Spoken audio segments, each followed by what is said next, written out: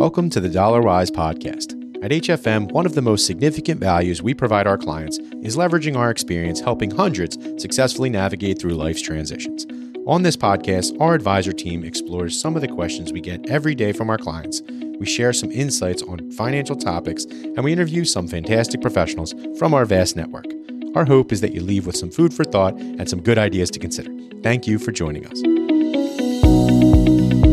Welcome, everybody, to today's episode of the Dollar Wise podcast. I'm Jason Gabrielli from HFM, and today I am joined by Shana Carnevale from Comparion Insurance Agency. Hi, thanks for having me. Absolutely.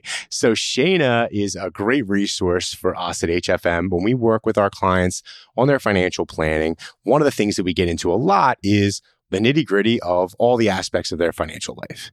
And a lot of times, a big piece of that is their insurance program. Sometimes it's life insurance, sometimes it's disability insurance, but pretty much everybody has to deal with property and casualty insurance. So this is dealing with their homeowner's insurance, their auto insurance, their liability insurance to make sure that what they own is protected.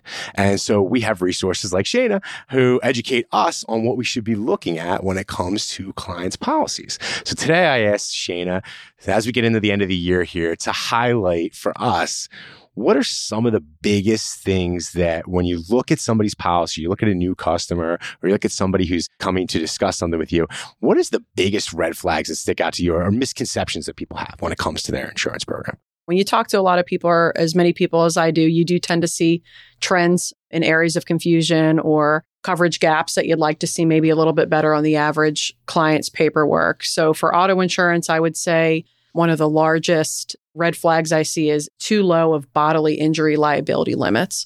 That is the clause in your auto insurance policy that's going to protect you in the event that you inflict substantial bodily injury to another party. Let's say that you rear end someone and the person in the other vehicle is very seriously injured.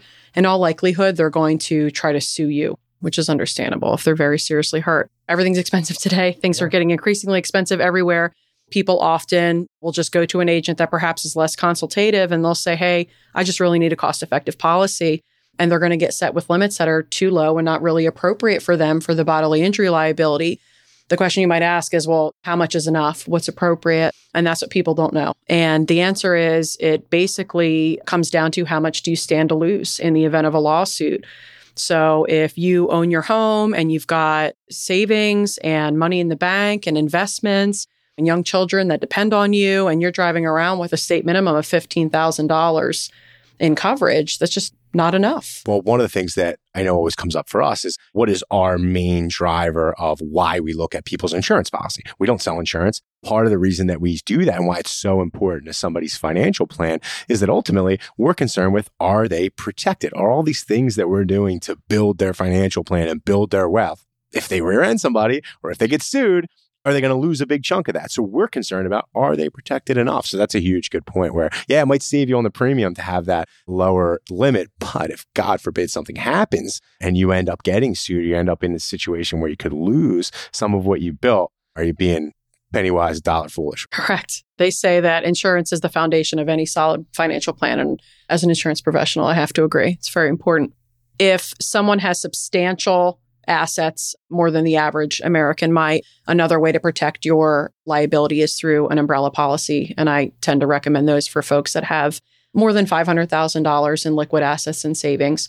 That's something that you might want to ask your agent about. Well, that's one of the things I know we talked about when we go over in our conversations about some of the things that are really important that people just don't think about and are really cost effective. Umbrella insurance, for the most part, is pretty inexpensive. It is. As a general rule of thumb, an average household, you own a home, a couple of cars, maybe I would say under $300 a year is fair to say for $1 million of excess coverage. But again, that conversation is personal, and the number of exposures that we list for a client, maybe they have rental properties, maybe they have a property down the shore, maybe they have several teenage drivers or youthful drivers on their policy. Each of those different exposures is going to impact the ultimate price of an umbrella policy. Is $1 million enough? If we talk about $500,000 underlying liability on an auto, $1 million umbrella is 1.5 aggregate sufficient. To protect you, sure. Yeah, it may not be. Maybe 2.5 is appropriate. But I would say, to your point, it's really not going to break the bank. And again, to be penny wise and pound foolish, you really are just missing the boat here if you've got substantial assets and you're not protected in this way. Well, and we see a lot of times where clients, when we're looking at their policies, if we see a couple red flags, we'll ask, do they have a relationship with your agent? No, I haven't talked to them in 15 years, or I bought it on the internet or whatever. Guilty. But we're going to fix that. I know someone that did that. That's right. I got somebody good that's going to take care of it. But really, they end up with these limits. They don't really even understand why they signed up for them in a lot of cases. Sure. And in a lot of cases, they're not appropriate for where they are in life today. May have been 10 years ago or 15 years ago. Correct. So it's important to get that view of what you're doing and make sure that it's going to protect you the way it should. On auto insurance, that seems like the biggest one. On the other side, on the property insurance, when it comes to your homeowners, things like that, what's the big misconception or red flag that you see there? I would say on property insurance, people comparably to the auto insurance conversation we just had, they don't have the proper amount of insurance allocated for the rebuild of their home in the event of a total loss. Where would they see that number on their deck page? On their declarations page, it's going to say coverage A. It's the very first bucket of coverage, and it's typically going to be the largest number on the page that will jump out at you. And basically what it means is, what does the insurance company believe it will cost to rebuild the home in the event of a total loss?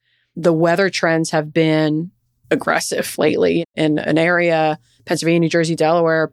Tri-state area is typically a pretty modest, right? Modest climate, but we're seeing tornadoes touch down in our area, flooding. About 10 miles from where we're sitting right here. Correct. 5 miles from where we're sitting here in Glassboro, Mulligan Hill, we had a pretty substantial tornado just a year ago, I think. That's right. And ultimately, I think people just don't ever really consider that it will happen to them. So they go, okay, the price is right for my policy. It's probably fine. But ultimately, you really do have to critically look at that number with your agent or someone in the insurance industry. And we all use a rebuild calculation tool. Every carrier has its own tool for this. And just make sure, have you done any improvements lately that your insurance carrier may not be aware of? Did you finish your basement? I know during COVID, a lot of people dumped a lot of money into their homes. Well, absolutely. You're stuck at home looking at the four walls and you're like, maybe I should finally get on that project I've been thinking of doing for 10 years. We had that conversation earlier that people dump $150,000 in their backyard. And they don't think, well, if something came through and wiped that out and I had to rebuild it, that's not part of what I probably had when I first bought this policy or first bought this house. That's right. I got to tell somebody and add it in. Yeah, everything with insurance is about disclosure. So to ensure that you're adequately insured, the insurance company has to know that those things are there, that you've made these improvements. Another common misconception is that the rebuild estimate that is on your declarations page is the same as the market value or what you might have paid for your property. What was the purchase price at the time that you purchased it or what it might be valued today? Again, in recent years, the property values have gone through the roof. If there's all this inflation happening, and frankly, values are far higher than what an estimated rebuild might really be. So folks will call me and they'll say, hey, I see that on my insurance declarations page, I have a $350,000 coverage A, but I just got a letter that I could sell my house for $850,000 today, and I don't think I have enough coverage. And what you have to consider is that market value includes proximity to transportation. How much acreage are you on? The value of the actual land, which would still be there in the event of damage or something like that. Correct. School district very much drives property value. So all of those things are part of the property value evaluation for sale that from an insurance company perspective, we need to rebuild the home the way that it stands today, including debris removal. That's the calculation, and it's very different than the market value. When you and I chatted earlier, you mentioned shore properties. It's a really great example to express the discrepancy that you might see on rebuild versus market value. In towns like Atlantic City, for example, there are little bungalow houses that have been there for 1,000,000 years, and the owners really held out and not sold. But maybe the house is 700 square feet, but it's a beach block and in a highly desirable area. That house might sell for $1.5 million because of the land that it's on, proximity to Atlantic City, proximity to the beach. But rebuild on that is probably 200, if that. Maybe $150. So it's different. And ultimately, if you want to insure for slightly more than the calculated rebuild, that's something we can talk about. But I typically never will recommend that someone insure for less. Well, you mentioned what you'd recommend. So that's a good segue, because one of the things that at HFM Investment Advisors is a cornerstone of how we do things is our fiduciary duty to our clients and having to give them advice that's in their best interest, because we don't necessarily get paid from what we sell. We always want to maintain that objectivity. And so when we deal with other professionals that we want to give our clients as far as referrals go or offer as a resource on our podcast like this, one of the things that we always look for is, objectivity. And so if you don't mind, give us a little sense of Comparion Insurance Agency, if you could. A little background, a little what it is you guys are all about. Comparion originated as Liberty Mutual Insurance Company. Everybody knows Liberty Mutual. We do a lot of advertising. And in about 2016, 2015, Liberty started to forecast that, hey, the future is pricing transparency for our clients, not a one-size-fits-all insurance solution. If you're a captive agent and you work for a carrier like Liberty Mutual or Allstate or State Farm, when you only have one tool for the job, you have to make it work for every job, whether it's the best tool for the job or not. What Liberty's forecasting really did for us is it put us in a really great position for the insurance industry and the market that we're in today, is that now we're able to, when a client comes to us, you refer them, we take a look at their paperwork, we're going to go ahead and run their information through what's called a comparative rater. We've got 25, 35, depending upon what types of policies we're reviewing, different carriers to shop the market for these folks, and we'll get a bunch of rates. And I also have intimate knowledge of each of these carriers. And just because the lowest price it might just be based on rate. It might be based on it's not the just situation. based on rate. If I say, hey, this person has a very custom and beautiful and high-end home, just because the carrier that I know can offer the lowest price may not be the best value for my client. So what Comparion really does for people is we present options, and through my recommendations, I'll say, hey, based on what we talked about, Travelers has an excellent rate, Safeco has an excellent rate, Chubb has an excellent rate. But given the conversation that we had, Chubb's going to be better for this, Safeco is going to be better for this, and Travelers is going to be better for this. If I were you, I think you'd be better served at Chubb than these other carriers. And it's a conversation. The days of I work for Liberty Mutual and all I can offer you is a policy from Liberty Mutual. Yeah. And if it doesn't work, it doesn't work. Yeah. Sorry, don't let the door hit you. Those days are gone. It's not the right thing for the client to be able to work with a bunch of different reputable carriers and find the right tool for the right job. Not only benefits the client, but it's much more rewarding for agents. That's a big reason why we feel like you'll be a great resource, and you have been a great resource for us at HFM, for our clients as a referral partner of ours. And if people want to get in touch with you, they want to learn a little bit more, or they want to have you look at their policies or whatever it is, what's the best way to get in touch with you? Best way to reach me is via email. I would say you spend a lot of times needing to be with my clients. So if I miss your call, that's not always the best way. So I would recommend that you shoot me an email, send me your deck pages, and we can schedule a time to talk. My email address is Shayna, SHAYNA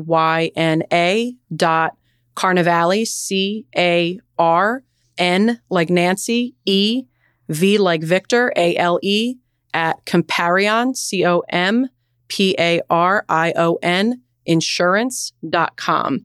If you just shoot me a note and say, hey, I heard you on the HFM podcast, interested in what you have to say and would like to review my stuff, that's good enough. That's awesome. Thanks again so much for coming in, Shayna, for being a part of the podcast. And for all those of you listening today, if you're not a subscriber yet, make sure you hit that subscribe button on Spotify, Amazon, Apple, wherever you're listening. That way you get always the most recent episode. You'll get a little notification every time we upload some new content. Thanks for listening, and we'll see you on the next podcast. Thank you. We hope you enjoyed this episode of the Dollar Wise podcast. At HFM, our mission is to educate and empower our clients to make wise financial decisions. If you'd like to learn more, please visit us at hfmadvisors.com. The Dollar Wise podcast is presented by HFM Investment Advisors, LLC, a registered investment advisor firm. All statements and opinions expressed are based upon information considered reliable, although it should not be relied upon as such. Any statements or opinions are subject to change without notice. Information presented is for educational purposes only and does not intend to make an offer for sale or solicitation for the sale or purchase of any specific securities, investments, or investment strategies. All investments involve risk and are not guaranteed. Information expressed does not take into account your specific situation or objectives and is not intended as a recommendation appropriate for any individual. Listeners are encouraged to seek advice from a qualified tax, legal, or investment advisor to determine whether any information presented may be suitable for their specific situation. Past performance is not indicative of future performance.